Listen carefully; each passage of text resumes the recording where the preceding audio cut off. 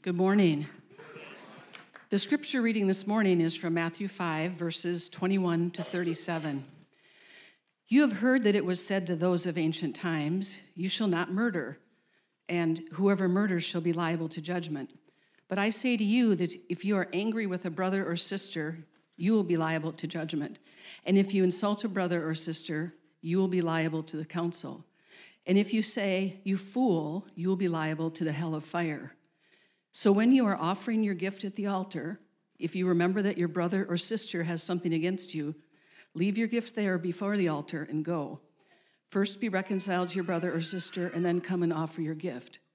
Come to terms quickly with your accuser while you are on the way to court with him, or your accuser may hand you over to the judge, and the judge to the guard, and you will be thrown into prison. Truly I tell you, you will never get out until you have paid the last penny. You have heard that it was said, "You shall not commit adultery." But I say to you that everyone who looks at a woman with lust has already committed adultery with her in his heart. If your right eye causes you to sin, tear it out and throw it away.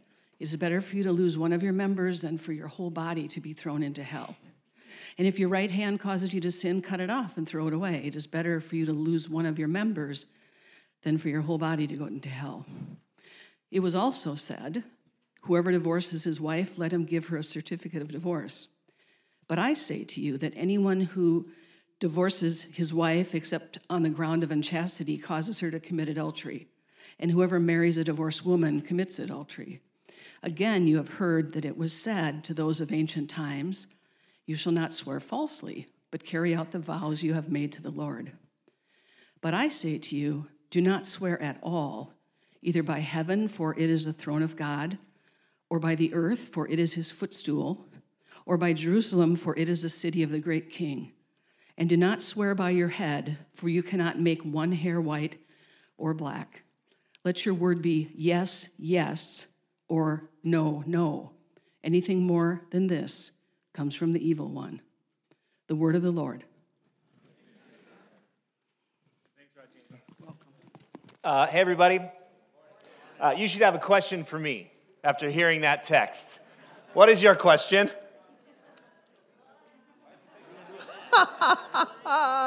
Really? If you're new to Genesis, or if it's your first time, you need to know that we follow what's called the Revised Common Lectionary. And so what that means is we have a very limited choice spectrum to choose from: an Old Testament verse, a psalm, a gospel, and the epistle. And Haynes and I committed to each other that we were going to do the gospel text during the season of Epiphany. So literally, I had no choice but to do this text. And when I dove into it on Monday, I thought, all right, this is a challenge, and so my 3 on the Enneagram got very, very big for this challenge. So we are in the 6th Sunday after the Epiphany, and the Epiphany is the season in between Christmastide and Lent when the light of Christ is found in surprising places, and where we go on a journey to find the light of Christ, like the wise men did, the Magi, as they traveled all that way following a star and found Jesus, the incarnated God. And so here we are in the 6th Sunday, and we are in the middle of the Sermon on the Mount, actually. And Jesus says some things that, if you're honest, you sort of have to say, really? Okay, so this is an all-play question. And you can shout it out, yes, you can raise your hand. But if Jesus ever bugs you, go ahead and raise that hand high. All right? If Jesus sometimes seems a little over the top, thank you very much. This would be one of those times. So you have to ask a question like, what is he doing? If you call someone an idiot, basically, Jesus is saying you're going to hell. If you lust, just go ahead and gouge out one of your eyes, because it's better to be one-eyed than going to hell. If you have a problem stealing, cut off your right hand, because it's better to be one-handed than living a life in hell. If you've gotten a divorce and you've remarried, congratulations, you're committing adultery. Way to go. And if you've ever promised anyone to do something but you never did it, you come from the evil one. I mean, can you imagine talking to your kids like that? You said you would put on your, wow. You said you would put on your shoes on time, and you didn't. You're from the evil one. Now, some of you have said that to your kids. So, there is that.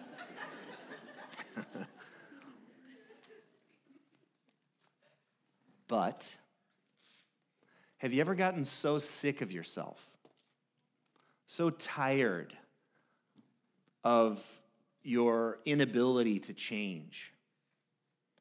Have you ever been so weary about that thing that keeps coming up in your life?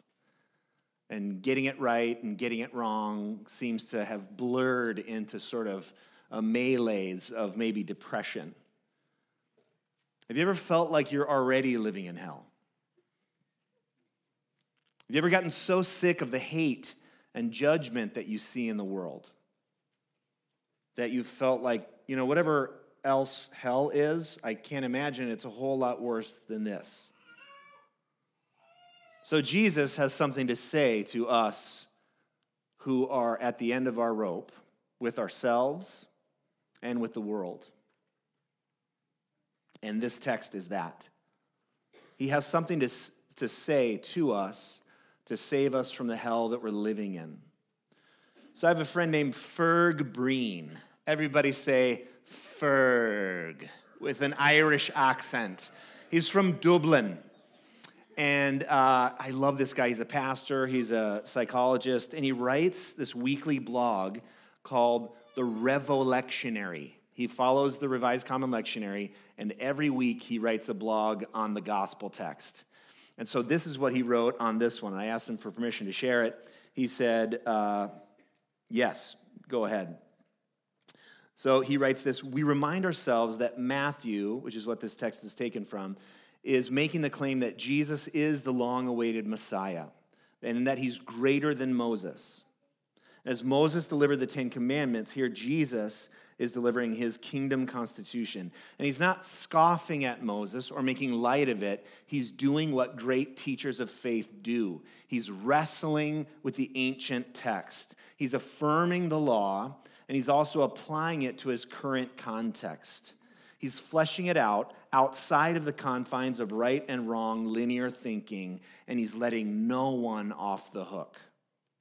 That's what Jesus is doing here in this beguiling text. And I think what he's doing is he's saying, as human beings, we are progressing in our ability to understand God, understand each other, and in how we treat one another. My kingdom is moving us toward things like reconciliation and treating each other with honor and dignity instead of discarding each other, taking oaths seriously, making sure that integrity is what keeps us to our word, not just a promise. Jesus is saying, in my kingdom, we're learning how to live more like the way God wanted us to live in the beginning. That's where we're going. It's progressing that way. So, and remember, Jesus said a couple verses earlier in the text that Steve preached last week. By the way, Haynes last week.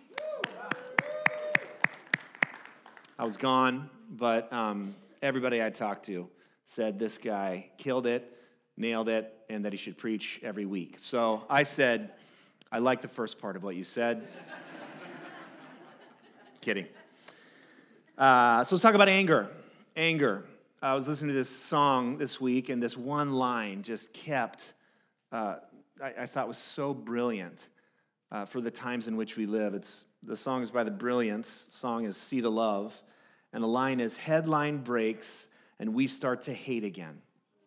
Calling them names again, we give our peace away. Headline breaks, and we start to hate again. Calling them names again, we give our peace away. I don't know if I've read anything more poignant lately for the times in which we live than that statement right there. No matter what vantage point you come from, politically, religiously, or in the world of just humanity, we're reading headlines now, and we have these trigger reactions.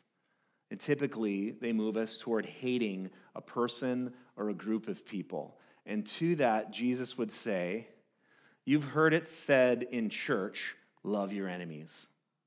But I say to you, anyone who snarkily retweets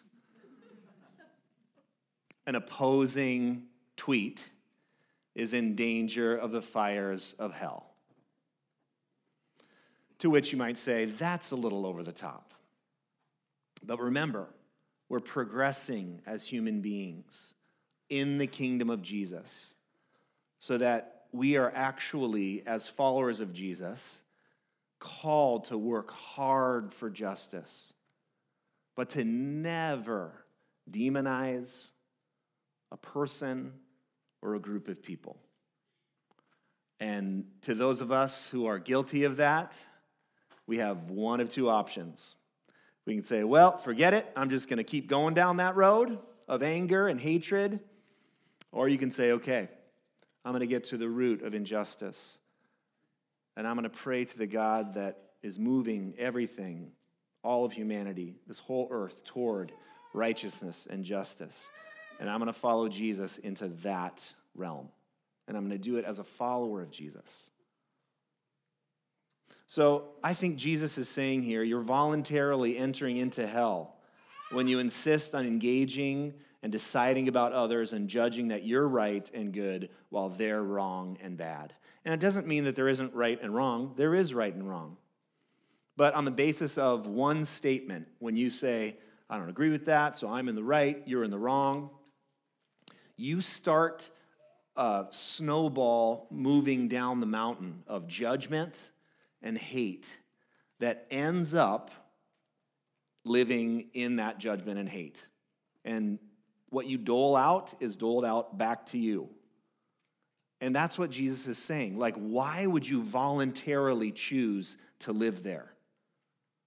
C.S. Lewis said, hell has a door and people lock it from the inside, meaning it's your choice. You choose to live that way. But Jesus is saying, okay, so if you're trying to say, okay, hey, I haven't ever shot and killed someone, I'm good. He's just saying, well, to what degree are you still living in judgment? Because let's get you free of that. And so wouldn't it be amazing, like really, to step outside of yourself and to say that I'm no longer hooked by every comment that's made by a coworker that I don't like, by a political party that I don't like, by a family member that I don't like? What about if I could really live in the freeing grace of saying, I'm you, I'm me, you're you, I'm going to love you because you're a person that's made in the image of God, and my one job on planet Earth is to ascribe to you unsurpassable worth because that's what Jesus does. That's my job. Instead of saying, well, it's my job to judge you, it's my job to decide whether or not you're right and wrong. It's not my job. It's not your job. And Jesus is trying in this teaching about anger to pull us out of the snowball of judgment so that we can be free to love God, to love ourselves, and to love each other. Why wouldn't we choose that? Amen. Because it's so much easier to just retweet and so anger. Nobody's off the hook. I think Jesus is saying where it's going, where the kingdom of God is pulling us, is toward reconciliation. There's that big, long chunk in there about if you are going to present your offering, this very religious act. I'm going to present my offering at the altar. Look at me. Nothing wrong with that. But then you remember on the way, oh man, I really treated that person bad. And even this is not some like ironclad law. It's just saying like, don't think that by just placing your gift on the altar that you're off the hook. It's actually going back to the person that you offended or that offended you and working as much as you can toward reconciliation. That's where the kingdom of God is going. And that's where we're being pulled into. Does that make sense? So let's talk about adultery and lust. Because why wouldn't we? That's fun. So 5 gold stars for anyone in this room that has never committed adultery.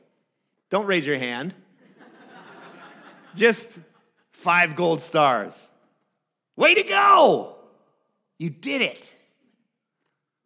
500 gold stars for anyone who has never looked at someone and said, 500. That's a lot of gold stars. If that's you, way to go. You did it. So far. 5,000 gold stars for anyone who has done all those things, all the way and back, and thinks the gold star system is broken. Amen? So I think what Jesus is saying here is he's trying to get at it like, okay, you say you follow the law perfectly? Awesome. Way to go. But I tell you, if you've ever consumed someone with your eyes and never even said a word about it, it's even worse. And you'd be like, are you kidding me? Like, that's not hurting anybody. But Jesus is saying, when you consume each other, you're hurting yourself, you're hurting them, you're hurting society because we're interconnected. You're actually not just this individual that's existing outside of the ecosystem of humanity. Our actions, my actions, have an effect on humanity. And Jesus is saying, so good news for any of you who have done all those things. Come to me, all you who are weary and heavy laden, with all these religious rules, and with following the law that you could never keep anyway, and I will give you forgiveness, redemption, rest, and a new heart. That's where the world is going. Jesus is saying, why would you voluntarily live in that kind of slavery and bondage? Feeling guilty, acting out. Here's the cycle of adultery, shame, lust. You feel empty, so you want a fix. You want a hit of something. So you go toward that thing. Might be pornography, might be just looking at someone, and then for about 5 seconds, nirvana, and then you feel terrible about yourself, and then you feel empty again, and then you go back, and that's the cycle. And Jesus is saying that cycle is living in hell. It is, and you know it is. Why would you voluntarily go there? But he's also saying you can't get out of that cycle just by saying, all right, sign me up for the Purity Club. I'm in. I'm working for stars. Can I get 5 gold stars if I go a whole week without doing it? Whatever it is. And Jesus would say like, oh man, oh, it's so great if you went a week without doing it. I'd love it, love you. But you're never going to change. You're never going to be free. You're never going to be free unless you get a gift from me of forgiveness, redemption, reconciliation. So that to where you understand that there's a better way to live. There's a free way to live, Jesus is saying. And it's not the gold star system.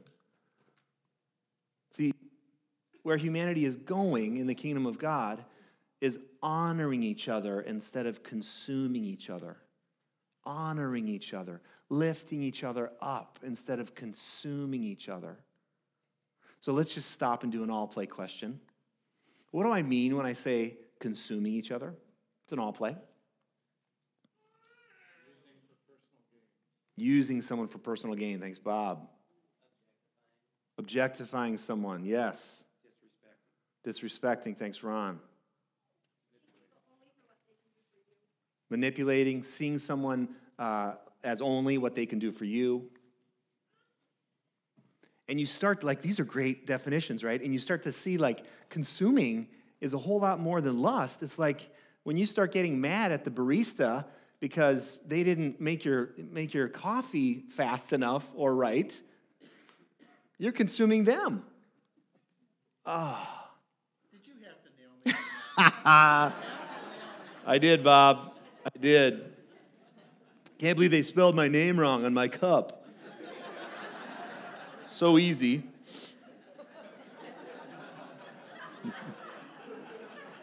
Oh, okay.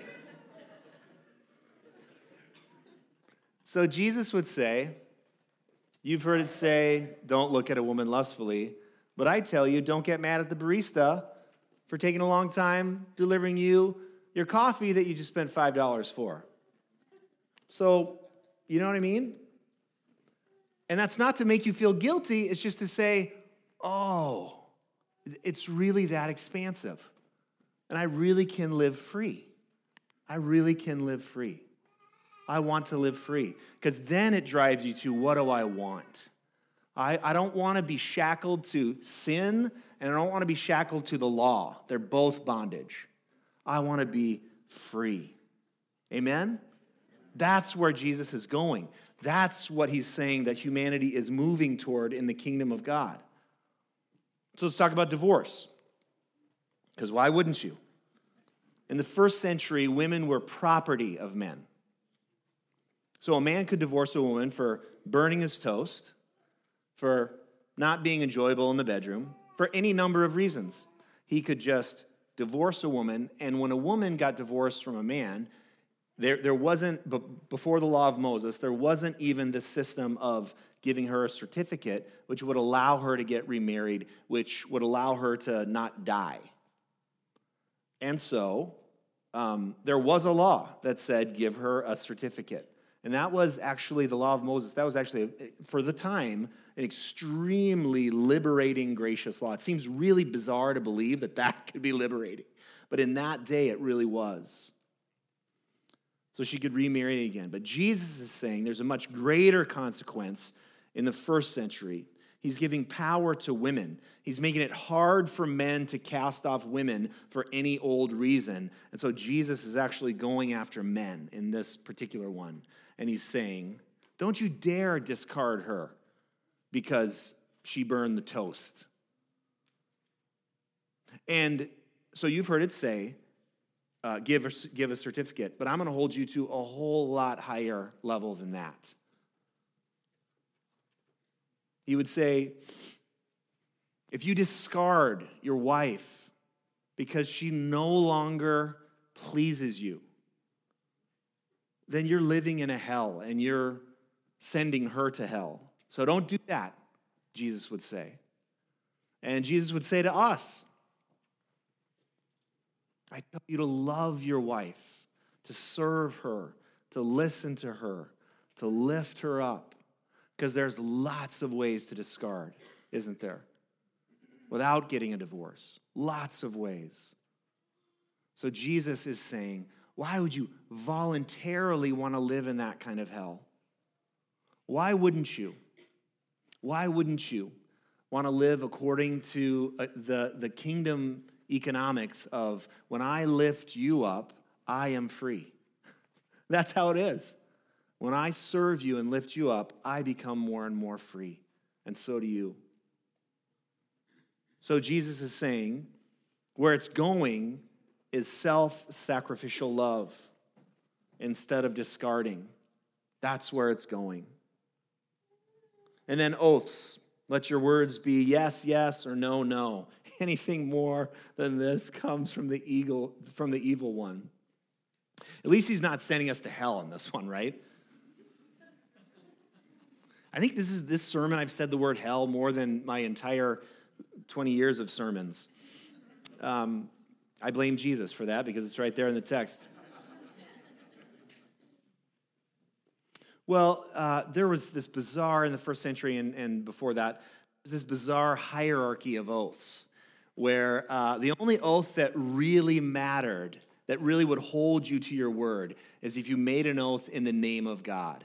So there's all these oaths that you could give that if you were really technical, where you could give an oath by a name that sounded like God, but it wasn't totally God, so that when someone said, okay, now it's time for you to, say what you did, you could say, well, actually, I have a loophole.